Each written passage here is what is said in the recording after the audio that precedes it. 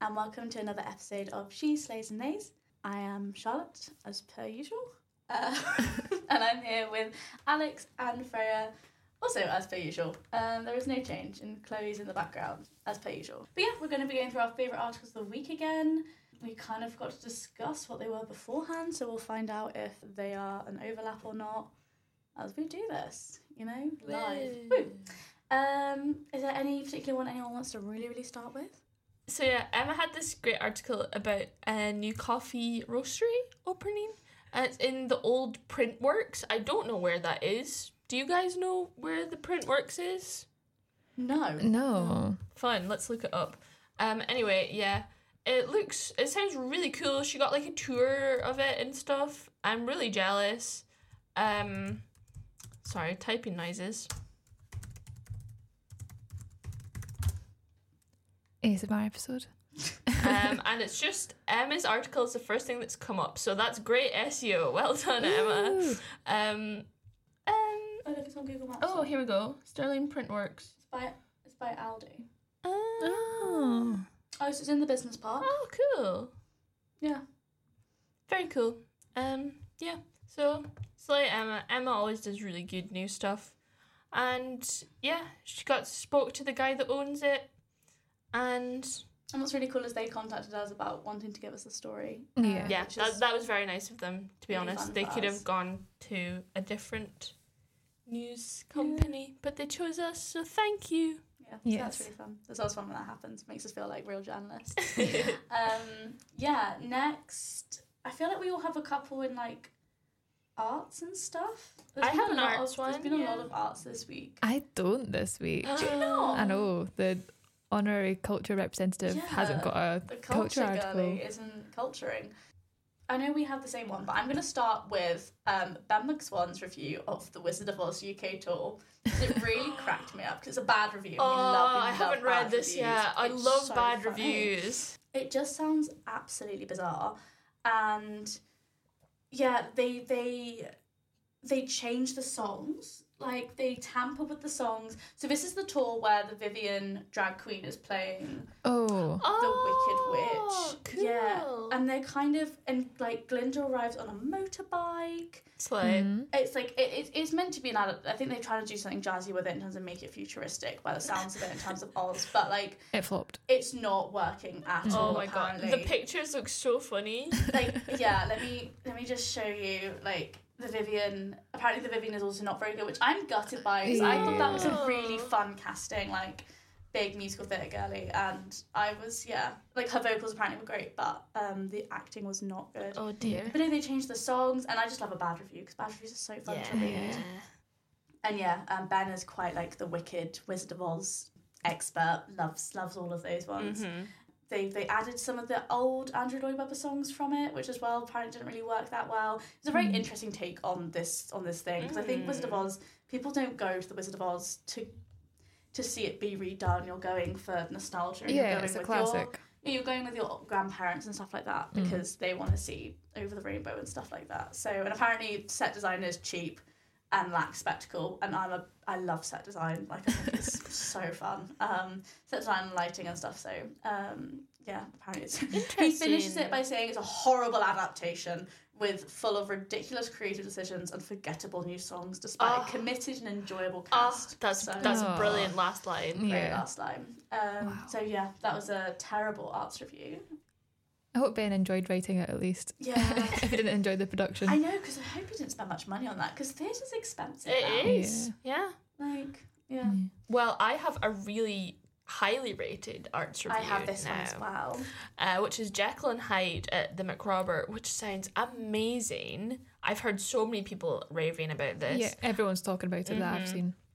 And this is Isla's review, and yeah, she describes everything really well, the set and everything, and yeah, it sounds amazing. It's one man, right? Yeah, it's a one-man production of Jekyll and Hyde. Oh, it must be, I imagine it's so intense. And for one guy to carry that and she said it's 70 minutes, like it's a significantly long play. That is so impressive. I don't know if it's still, it's probably not still on, is it? Is it finished at the McRobert? It's probably finished by now. But yeah, I'm pretty sure it was going to some other places around Scotland as well, so it sounds really, really amazing. It sounds really good. I was slightly traumatised because I did Jekyll and Hyde as my GCSE English literature text, and it was horrific. Oh my god. But yeah, if you didn't do it as your GCSE text, definitely go see it. And equally, Isla talked about the set and the lighting and stuff, which is something I always appreciate when I do theatre review, because that's what I look for, because I'm a nerd. Theatre nerd. But yeah, I think they were all the arts ones I had. Did you have any others? There were quite a few arts articles out, which is why go arts. Go arts. Yeah. Was this arts? Yeah, it was arts. It was Emma did a book review of How Not to Fit In, which is like a neurodiverse kind of like sort of like guide to life. I think it sounds really interesting. I think I got this in my inbox actually, and they offered like a free copy of the book and an interview with the authors, and Emma was really interested, so I'm really glad it worked out for her. It just sounds really interesting. It's really nice, in depth. Emma talks about the book and then the authors, and yeah, I just thought it was really cool. Love when we can get some freebies and also talk to people. So big slay, Emma, once again. Ooh, she really enjoyed doing the book review actually. Nice. She got to speak to the authors, and the whole kind of premise of the book is that it's written by neurodivergent people for them. So she really enjoyed it. Emma really enjoyed it and found it easy to read. So she would, I mean, it's a good review, but she'd also really recommend the book. It's really cool how she spoke about how it's like, even like the way the book is formatted, like how it's like in lists and like things like kind of in the design, it's like picked out. It's not just like a chunk of text, so it makes it really accessible and easy to read. I thought that was really cool. Yeah, and at each end of the bit there's like a workbook, which I thought was really cool. Being like, like you can fill out like what you've learned and stuff. But no, and it's also quite nice that we've had an article that's come from something that we've had through the inbox, because 90% of the time our inboxes are filled with utter crap. And so yeah, it's quite nice that we actually got something that worked out and actually produced a really good article. So yeah, I have Eliot's corporate consolidate. Oh god, corporate consolidation is killing local pubs. I was getting there, Alex. I'm going to prove I can say it. Hang on. Corporate consolidation is killing local pubs. See, I can say it too.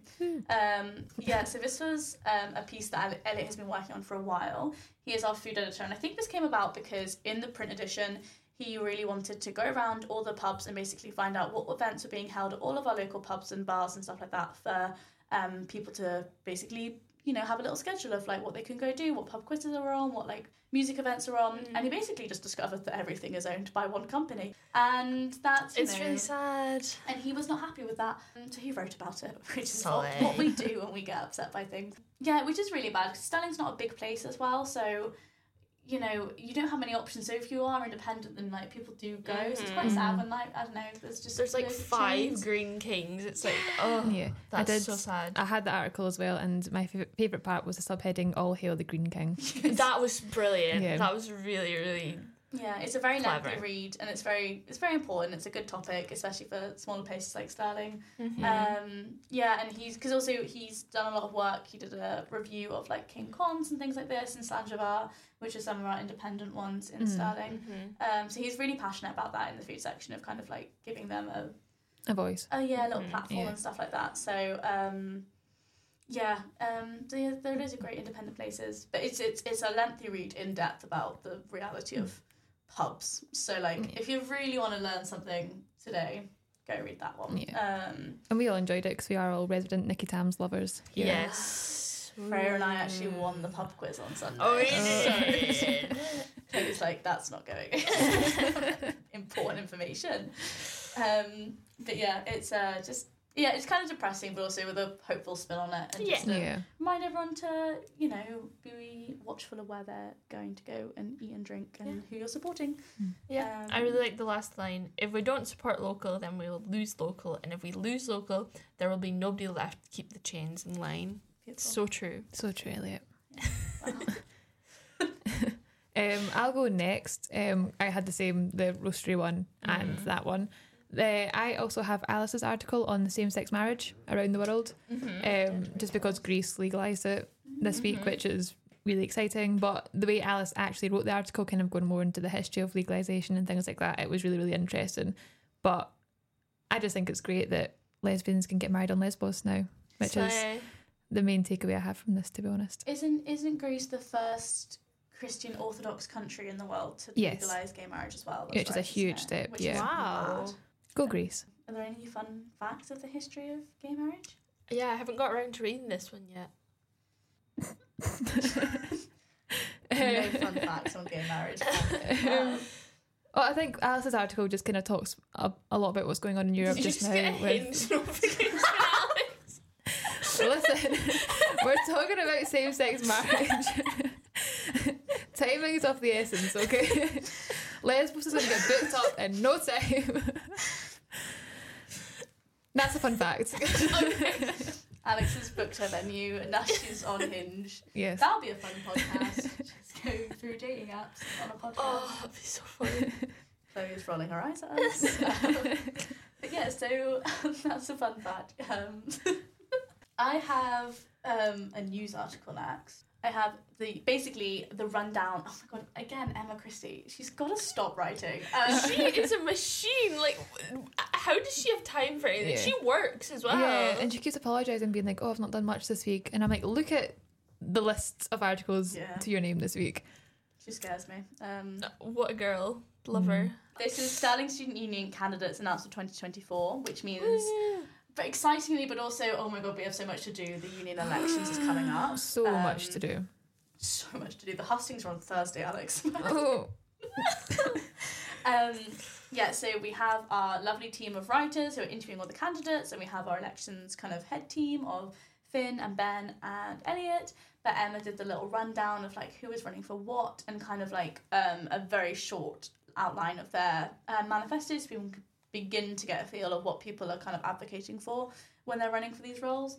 And it's just always good to have something like this so that people can kind of get a very, very brief overview without being overwhelmed, and then they can look more in detail later on. And just, union elections are coming up, and it is really exciting and really important, but so much work to do. Yeah. But yeah. Yeah, I had that one as well, and just you said what I was going to say, really. Just keep tuned to Brig for more elections coverage, because there's going to be so much. So much. Yeah. No, and it's interesting. Another point on that is the same amount of sabbatical officers ran as last year, but we've had a significant decrease in the amount of volunteer officers running this year, which is very interesting. Yeah. So the volunteer ones don't take a year out to do it, do they? No, you do it alongside your studies, and it's voluntary, so that must be hard. Money. That must be very, very hard. So yeah, very interesting, and yeah, good little news article, current stuff with the uni, and yeah, keep an eye out for some more stuff.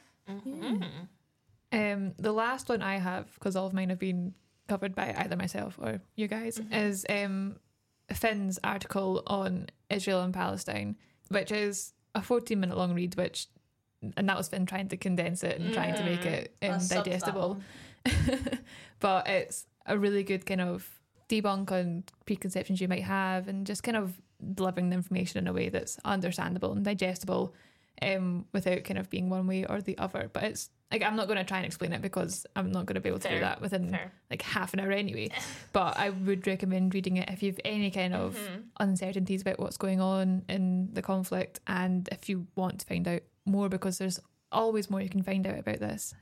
But yeah, I would really recommend it. It's probably the best one that I've read on the topic, and I've been trying to read a lot, because it's so confusing when you've got BBC telling you one thing and Twitter telling you another. Like it's hard to kind of digest it all. So definitely read Finn's article, because it's worth the time.